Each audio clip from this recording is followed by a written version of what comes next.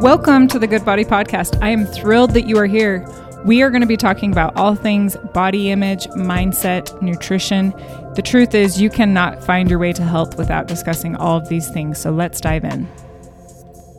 Today's topic is how to teach our kids about body image. I am the queen at this. I just have to put this out there. I am perfect at everything. I've never made a mistake. My kids are going to have the most impeccable body image, and it's all because of me.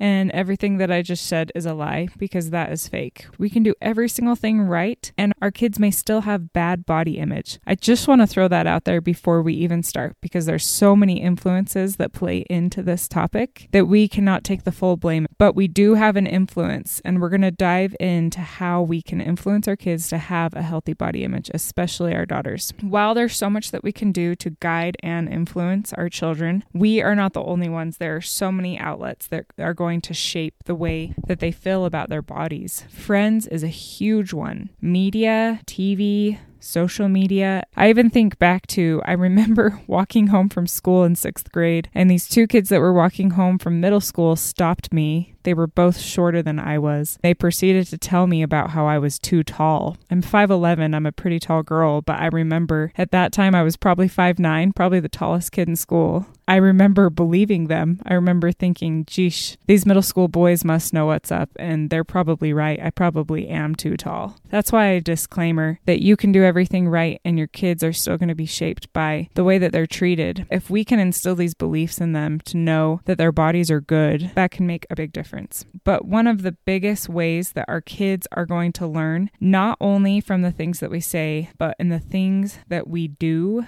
the way that we see, and the way that we act. They notice the activities that we participate in, and they're going to notice the activities that we don't participate in. They are going to see what we are comfortable wearing and what we're not comfortable wearing.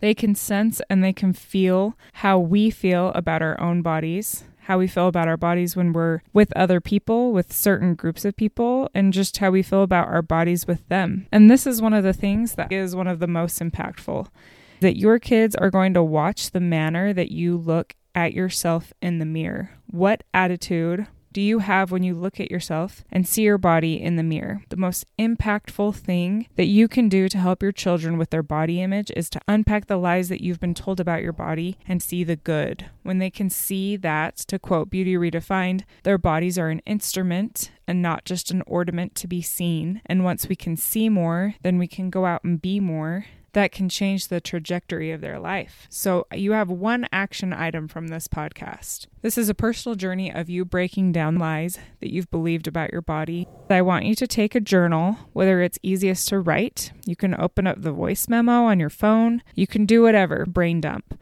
Get out every single thought that you believe about your body. You're just going to put it all out there for nobody else to see but you. Every single thing, the bad, the ugly, what you think you might like about your body, what you think your body is for, what you think other people might believe about your body. Then you're going to unpack it, put it in 2 categories. One of the categories is going to be thoughts. The other one is going to be facts. We can't believe all the thoughts that our brain offers us. We have to sort through and unpack and find what is true. As you do this activity, I want you to add 2 to 3 facts about what you want to believe about your body. What are some beliefs that you want to have in your brain about your body? What is it for? What function do you love? What has it carried you through? This activity can be so powerful and can help you see that you were meant to be more than just an object to be seen. And believe it or not, people like you for more than just your body. They like you for who you are as a person. Thank you for listening to this week's episode. I hope that you got some good stuff out of here, and if you're looking for more, check out goodbodypodcast.com. I have a free guide there that can help you to stop giving up and earn a little bit of credibility with yourself. And you will hear from us next week. Until next time.